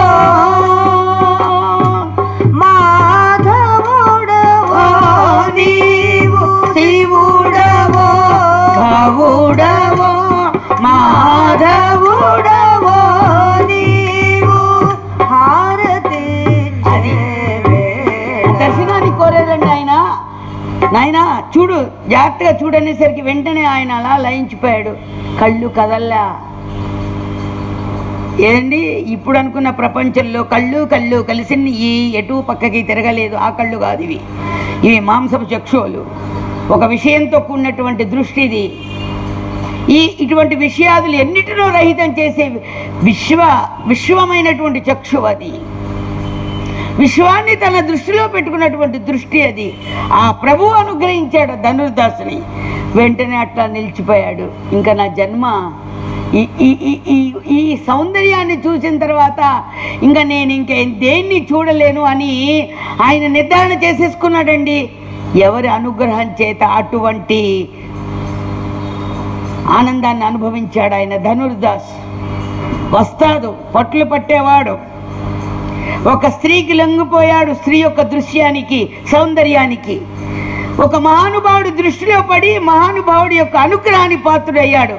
వెంటనే ఆ ప్రభు యొక్క అనంతమైనటువంటి దృష్టిలో ఏకాకృతం చెందాడు ఆయన. ఇప్పుడు లేపాల్సింది రామానుజాచార్య స్వామికి పట్టింది. నాయనా నాయనా నాయనా నాయనా పలకరిస్తున్నాడు. ఇదిగో తీర్థం తీసుకో నాయనా, ప్రసాదం తీసుకో, పలకరిస్తున్నాడు ఆయన. పలకరిస్తుంటే ఈ ప్రపంచంలో లేడు ఆయన. ఒక ప్రపంచాతీతమైనటువంటి, అది తురీయమైనటువంటి స్థితి అంటే ప్రపంచ అతీతమైనటువంటి దృష్టికి వెళ్ళిపోయాడు. ఇక ఆయన ఎటు చూసినా ఆ శ్రీరంగనాథ స్వామి కనిపిస్తున్నాడు ఆయనకి. మళ్ళీ తిరిగి వెంటనే అన్నాడు, ఈ ప్రసాదం తీసుకొని ఆయన, మరి ఇంటి దగ్గర హేమాంబ ఉంది కదా, ఇప్పుడు ఈ ప్రసాదం తీసుకెళ్ళి హేమాంబకి ఇవ్వవు, నీకోసం ఎదురు చూస్తూ ఉంటుంది. ఇప్పుడు ఈయన తొయ్యాల్సి వచ్చింది ఇంటికి. రామానుజాచార్య స్వామి ఇంటికి పంపించాడు ఆయన్ని, ధనుర్దాస్ని. ప్రసాదం తీసుకువెళ్ళాడు. మరో దృష్టి లేదు, మరో విషయం లేదు, శాంతం మార్పు వచ్చింది ధనుర్దాస్లో. అది చూసి ఆనందపడిపోతుంది ఆ హేమాంబ. ప్రసాదం తీసుకుంది. ఎంత ధన్యుడవయ్యా నువ్వు, ఎంత ధన్యాత్ముడవయ్యావయ్యా, ఆ మహానుభావుడి అనుగ్రహానికి పాత్రుడవయ్యావయ్యా అని ఆనందపడిపోతుంది, ఉత్సాహపడిపోతుంది. ఈ పక్కన శిష్యులకి ఏమొచ్చింది? ఈర్ష్య, అసూయత. పక్కన శిష్యులకి, ఒరే ఇన్నాళ్ళ నుంచి మనం ఉన్నాము, ఏంటో ఆ స్త్రీ దృష్టిలో ఉన్నటువంటి వారిని పిలిచాడు మన గురువు గారు, ఏంటో హారతి ఇచ్చే వేళ చూపించాడు, ఏంటో అక్కడే ఉండిపోయాడు ఆయన. ఏదో అయిపోయిందిరా, ఇన్నాళ్ళ నుంచి మనం ఉన్నాం, కానీ గురువు గారు కూడా ధనుర్దాసులాగా ఏంటి మనకు ధనుర్దాస్ అంటే చాలా ప్రేమ చూపిస్తున్నాడు. ఈ రీతిగా దిగిపోయారు.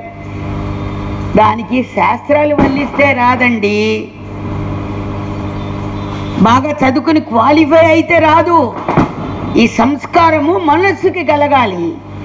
భగవంతుని యొక్క తత్వం మనస్సు జుర్రుకోవాలి. జుర్రుకోగానే మార్పు అదే వస్తుంది. ప్రకృతి పరమాత్మగా మారిపోతుంది. అక్కడ ప్రకృతి సహజ సిద్ధమైనటువంటి స్థితి ప్రకృతికి ఎక్కడుంది? ప్రకృతిని ప్రకాశింపజేయాలి అంటే పరమాత్మ ఆధారం ఉంటేనే ప్రకృతిగా అక్కడ ప్రకాశిస్తుంది. ఇప్పుడు ఇంత ఖాళీ ఉంది కాబట్టి ఆకాశంలోకి ఒక టపాకాయ వెళితే అది ఇంత సౌండ్ వస్తుంది. ఎంత సౌండ్ వస్తుంది? ఒక ఖాళీగా ఉన్నటువంటి దాంట్లో చేతిలో ఉన్నది వెళితే ఆ సౌండ్ ఎక్కడో వేస్తే ఇక్కడికి వస్తుంది. అంటే ఏముండాలి? ఖాళీ చేసుకోవాలి, ముందర ఒక అవకాశం ఇవ్వాలి భగవతత్వానికి. వెంటనే ఆమె చాలా ఆనందపడిపోతోంది. వాళ్ళిక నిరంతరము ఈ ధ్యాసలో ఉండిపోతున్నారు. ఇప్పుడు ఈ శిష్యుడికి మనస్సులో ఒక పురుగు పుట్టింది కదా, కొంచెం వ్యాధిగ్రస్తులయ్యారు వీళ్ళు. ఏం వ్యాధి? మానసిక వ్యాధి కలిగింది వీళ్ళకి. ఈ శిష్యుడికి మానసిక వ్యాధి నుంచి బయటకు తీసుకురావాలి ఇప్పుడు గురువు గారు. అందుకని వెంటనే అన్నారట, 4 శిష్యుల్ని పిలిచి, ఒరే ధనుర్దాస్ ఇంటికి వెళ్ళాడా? ఇంటికి వెళ్తే వెళ్ళాడు, కానీ అదే ఆమె ఒంటి నిండా నగలు ఉన్నట్టున్నాయి కదా, బాగా నగలు పెట్టుకుని ఉంది కదూ ఆమె. అవునండి గురుగారు, బోళ్ళన్నీ నగలండి. అబ్బో, పైనుంచి కిందకి దిగేసుకుంది కదండి ఆ హేమాంబ, నగలతో ఉందండి. మీరు ఏం చేస్తారంటే వెళ్ళి ఆ ధనుర్దాసుని నేను రమ్మన్నానని చెప్పండి. ధనుర్దాసు నా దగ్గరికి వచ్చేస్తాడు. మీరు వెళ్ళి ఆ హేమాంబ రాత్రిపూట పడుకుని ఉంటుంది కదా, ఆ నగలన్నీ తస్కరించేయండి, ఆ నగలన్నీ కూడా దొంగిలించేయండి అన్నాడు ఆయన. అనేసరికి వెంటనే ఈ పని ఎంత, ఇలాంటి పనులు చెప్తే దబదబా వెళ్ళిపోతారు కదా, అందుకని ఇలా 4 భలే చెప్పారా ఏంటో గురువుగారి వాళ్ళు ఇలా మారిపోయారు, ఇలా పని చెప్పారేంట్రా అని 4 గబగబా పరుగుపెట్టి ధనుర్దాసుని గురువుగారు పిలుస్తున్నారని చెప్పారట. ఈ గురువుగారు పిలిచారని ధనుర్దాస్ ఇక్కడికి పరిగెత్తుకుని అదే దృష్టితో ఉన్నాడేమో, ఉన్న పలాను వచ్చేసాడు ఈయన. ఆమె ఆ ధ్యాసలోనే, ఏ ధ్యాస? భగవంతుని ధ్యాసలోనే ఇప్పుడు అక్కడికి వెళ్ళి విచారణ జరుగుతోంది. అక్కడ విచారణ ఎట్లాగా? ఆ పరమాత్మ యొక్క స్వరూపమే స్వరూపము, అది అనంతంగా ఉన్నది, అది ఇంద్రియాతీతమైనటువంటిది, ఇంద్రియాలతో చూసి ఆనందపడేటువంటిది కాదు, అది ఇంద్రియాల ద్వారా మనస్సు పొంది బుద్ధి చేత దాన్ని మరిపింపచేస్తుంది. ఇలా చెప్తున్నాడు అన్నమాట ఈయన. చెప్తూ ఉంటే ఆవిడ ఆయా స్టేజ్ల్లో వెళ్ళిపోతుంది. అట్లా ఆనందిస్తూ పడుకునుంది. ఈయన ఎప్పుడైతే వెళ్ళిపోయాడో వెళ్ళి హేమాంబ చెవులు ఇవన్నీ కూడా ఒలిచేశారు, ఇటు పక్కవన్నీ ఒలిచేశారు. ఇప్పుడు ఇంకా ఇటు పక్క ఒలవాలి, ఒక పక్క తిరిగి పడుకుంది ఆవిడ. ఇటు పక్కవన్నీ ఒలిచిన తర్వాత వాళ్ళు అనుకుంటున్నారు ఇటు పక్క ఎలా ఒలవాలా అని కూడా అనుకుంటున్నారు, నిద్రపోతుంది ఆవిడ అని. వెంటనే ఆమె అనుకుంది మనసులో, కర్మ కడ్డొచ్చేవి కామని కాంచనాలే కదా, ఇవి ఎలాగో భగవంతుడు మళ్ళీ ఇవి కూడా అడ్డు తొలగించేస్తున్నాడు, పాపం వాళ్ళకి ఇటు పక్కవి తీసుకోవటం ఇబ్బందిగా ఉంది కదా, నేను కొంచెం అటు పక్కవి తిరిగితే ఇవి కూడా తీసుకువెళ్ళిపోతారు అని కొంచెం మళ్ళీందంట మంచం మీద. మళ్ళీసరికి లేచిపోయింది అనుకుని వీళ్ళు గబగబా ఎవరి కంగారు వాళ్ళకు ఉంటుంది కదా, ఉన్నవే దక్కిందే చాలనుకున్నట్టుగా వీళ్ళు ఆ వస్తువులు పట్టుకునేసి ఆశ్రమానికి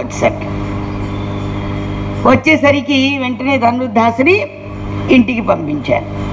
ఇంటికి పంపిస్తే వెళ్ళిన తర్వాత మళ్ళా రామానుజాచార్య స్వామి ఈ 4 శిష్యులను అన్నారట, ఇప్పుడు ధనుర్దాసు ఇంటికి వెళ్ళాడు, మీరు లోపలికి వెళ్ళకండి, కిటికీ ఉంది కదా, ఆ లోపల వాళ్ళు సత్సంగం చేస్తున్నారు, వాళ్ళు ఏంటో మాట్లాడుకుంటున్నారు, వాళ్ళు మాట్లాడుకునేది విని వచ్చి నాకు చెప్పండి, మీరు వెళ్ళండి అని మళ్ళీ 4 పంపించారు. పంపించేస్తే ధనుర్దాస్ వచ్చి హేమాంబతో మళ్ళా సత్సంగం నిలుపుతున్నారు. ఏమని? అబ్బా, గురువుగారు మళ్ళీ ఎంత అనుగ్రహంతో పిలిచారో నన్ను అని ఈయన చెప్తుంటే, ఏమండి ఒక పొరపాటు అయిపోయిందండి, దొంగలు వచ్చారండి, ఒక పక్కవి ఒలిచేసుకున్నారండి, ఇవన్నీ బంధనతో కూడినటువంటివే కదా, ఈ బంధన కూడా తొలగించేస్తున్నాడు, గురువు అనుగ్రహం అంత గొప్పగా ఉంది, మిమ్మల్నేమో సన్నిధికి రప్పించుకుంటున్నారు పిలిచి, నన్నేమో మీ యొక్క సాంగత్యం చేత నాకు అందాల్సినటువంటి జ్ఞానాన్ని నాకు అందిస్తున్నారండి, అందుకని ఇంక ఇవన్నీ అడ్డెందుకు మనకి అని చెప్పి ఒక పక్క ఒలుచుకోగానే రెండో కూడా ఒలుచుకుంటారని ఇటు పక్క తిరిగానండి, వాళ్ళు పాపం పాపం నేను నిద్ర లేచాను అనుకున్నారో ఏంటో, పాపం కంగారు పడి వెళ్ళిపోయారండి, ఎంత అపరాధం చేశాను నేను అని ఆమె బాధపడుతుందట. అయ్యో అలా ఎందుకు చేశావే, నీకు ఒళ్ళు తెలియకుండా ఉన్నట్టుగా ఉంటే ఏ పక్కనున్నా లాక్కోవటానికన్నా ఉపయోగపడేవి కదా అని ఈయన అంటున్నట్ట. అని ఇవే కదే బంధన తెచ్చేవి, ఇవేమైనా మన జీవితాన్ని పోషిస్తున్నాయా? ఈ కామనీ కాంచనాలు ఏమైనా మనని పోషిస్తున్నాయా? ప్రతి జీవుడికి అవేం అవసరం లేదు కదా, అవి లేనివి కూడా బ్రతుకుతున్నాయి. అవి మానవేతర జీవులు కూడా ఆహారము వీటితో బతకటం లేదా? మనకు అది ఉంటే చాలదా? ఇవన్నీ ఎందుకని వీళ్ళు తత్వాన్ని లాగా మననం చేసుకుంటున్నారు. విన్నా వీళ్ళకి మతిపోయింది. మతిపోయి వచ్చి గురువుగారి పాదాల మీద పడ్డారట. పడి ఎంత అపరాధం చేశామండి, ఎంత ఆలోచనలో ఎంత తప్పుడు ఆలోచన చేశాం మేము, చూసిన దృష్టి చేత చాలా అపార్థం చేసుకున్నాము, ఇంత మహానుభావుడని మేము గుర్తించలేదు. ఎన్నో ఏళ్ల నుంచి మీ దగ్గర మీ సన్నిధిలో మేము ఎన్నెన్నో నేర్చుకుంటున్నాం అనుకుంటున్నాం, కానీ మావి ఒళ్ళవేయటంలోనే ఉన్నది. కానీ వాళ్ళు ఏ శాస్త్రము ఒళ్ళవేయలా. కానీ ఏవైతే బంధన సహితమై ఉన్నాయని ఉపనిషత్తులు ఘోషిస్తున్నాయో అవి క్షణంలో ఒక రోజులో వాళ్ళు ఆచరణలో పెట్టి ఆనందానుభూతిని పొందుతున్నారు. అందుకనే మీరు ఆవేదనతో వారిని పిలుచుంటారు మీ సన్నిధికి. మిమ్మల్ని కూడా అపార్థం చేసుకున్నామని లెంపలేసుకొని శరణాగతి పొందారట. ఇప్పుడు ఏది కావాలి, ఎంత కావాలి మనకి? అందుకనే చూసిన ప్రతిదానిలో బాబూజీ మహారాజ్ మనకి ఇచ్చారు ప్రార్థనలో ఏమని, మంచినే చూచుటకు, మంచినే చేయుటకు, మంచినే ఆలోచించుటకు తగిన సద్బుద్ధిని మాకు దయచేయం. మన ప్రార్థన చాలు, మొత్తం వేదరహస్యం అంతా అందులో పెట్టారు. మన జీవితంలో కావలసినవన్నీ అందులో పొందొచ్చు. మంచి ఎంతవరకు చూస్తున్నాం మనం? నా అనుకున్న వాళ్ళు చేసేవన్నీ మంచివి, నా అనుకోకుండా ఉన్న వాళ్ళవన్నీ మనకి ఏదైతే ఉందో మనకి ఇతరమైనటువంటిది. వాళ్ళ తప్పులని ఇంకా కొంచెం చీల్చి చూస్తాను తప్ప దగ్గరగా కనిపించటంలా. మరి ఏమైపోతుంది మన జీవితము? మన కవాటు ఖోలో. ఇగో ఇటువంటి మలిన విషయాలు అనేటువంటివి నువ్వేం చేసుకోవాలో సబ్బులతో పోయేది కాదు. ఇది నువ్వు కుంకుడుకాయ పెట్టు, సున్నిపిండి పెట్టు, ఈ మలినము లోపలికి క్షాళన చేసుకుని కడుక్కుంటే పోదు.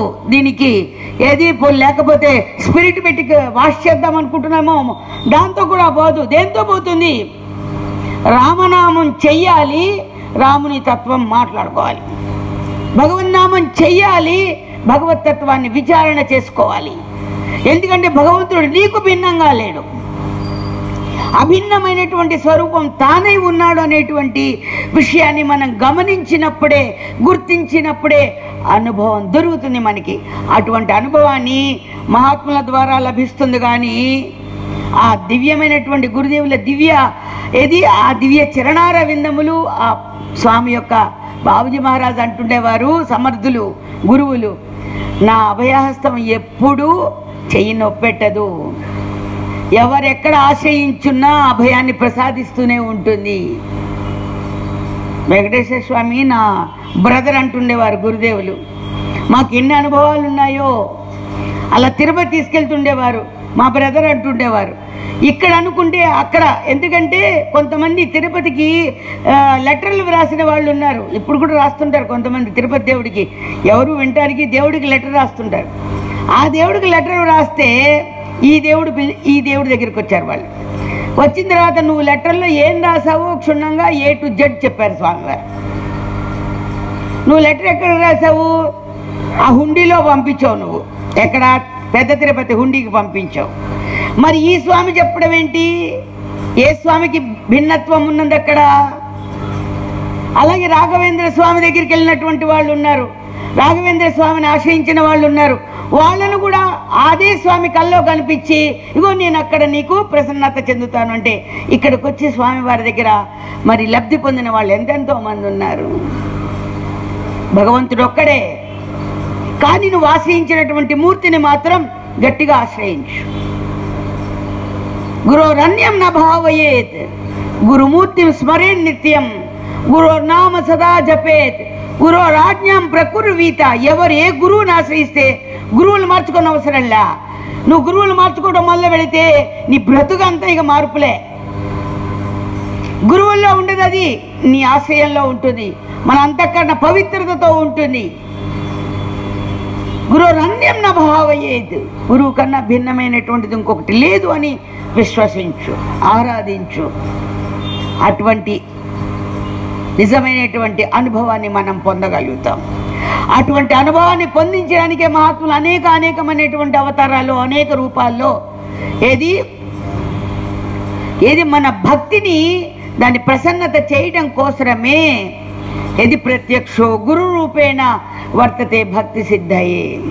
మన భక్తిని సిద్ధింపజేయడం కోసం అనంతంగా ఉన్నటువంటి ఆ శక్తి ఒక రూపధారణ కల్పించుకొని మనకి మహాత్ముల రూపంలో అవతరిస్తున్నారు.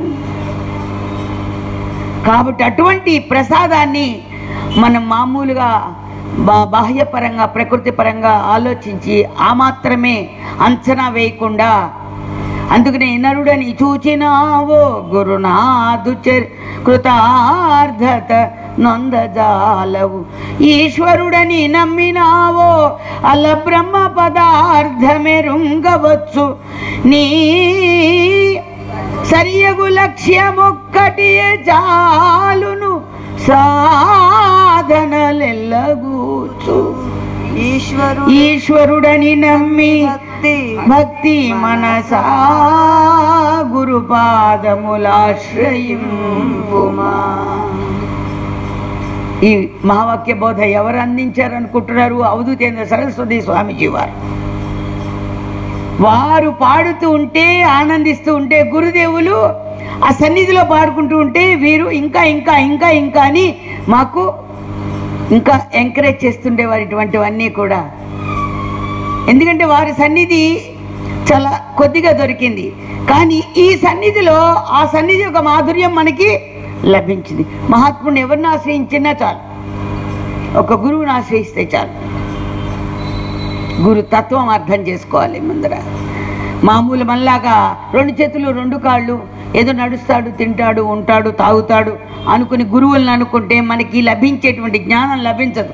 మనకు కావాల్సింది ఏదో మన దానికోసం మనం వెతుక్కుంటూ ఉంటే గురువుల ద్వారా మనకు అందుతుంది. అది మనలో ఉన్న జ్ఞానాన్నే మనం ఏం చేయాలి?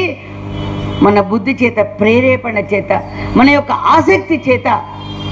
అనాసక్తి ప్రపంచం యందు ఉండాలి, ఆసక్తి భగవతత్వం యందు ఉండాలి. అప్పుడే మనం అటువంటి తత్వాన్ని మనం పొందగలుగుతాం, నిజమైన జీవితాన్ని మనం అనుభవించగలుగుతాం. కాబట్టి అటువంటి శక్తిని, భక్తిని, అఖండ సాధనా సంపత్తిని శ్రీ గురుదేవ్ మనందరికీ ప్రసాదించుగాక. సుఖీ భవ, సుఖీ భవ. అఖండ భక్తి జ్ఞాన వైరాగ్యమును, ఆయురారోగైశ్వర్యములను, పుత్ర పౌత్ర ధనధాన్యములను, నిరంతర భగవన్నామామృత రసాస్వాదాన్ని, ఆత్మానందాన్ని ప్రసాదించి సర్వదా జగన్మాత, జగన్నాథుడు, గురునాథులు మనని అనుగ్రహించుగాక. సుఖీ భవ, సుఖీ భవ. హరి ఓం. ఇంతవరకు ఏ భగవంతుని గురించి అయితే మాట్లాడుకున్నామో, అందరిలో కూడా ఏ భగవంతుడు అయితే ప్రకాశిస్తున్నాడో, ఎవరు ఏ గురుపాదాన్ని ఆశ్రయించారో మనసుని అంతర్ముఖం చేసి ఆ భగవంతుని, ఆ గురుదేవుల్ని మనసుని అంతర్ముఖం చేసి కొద్దిసేపు మనం ధ్యానము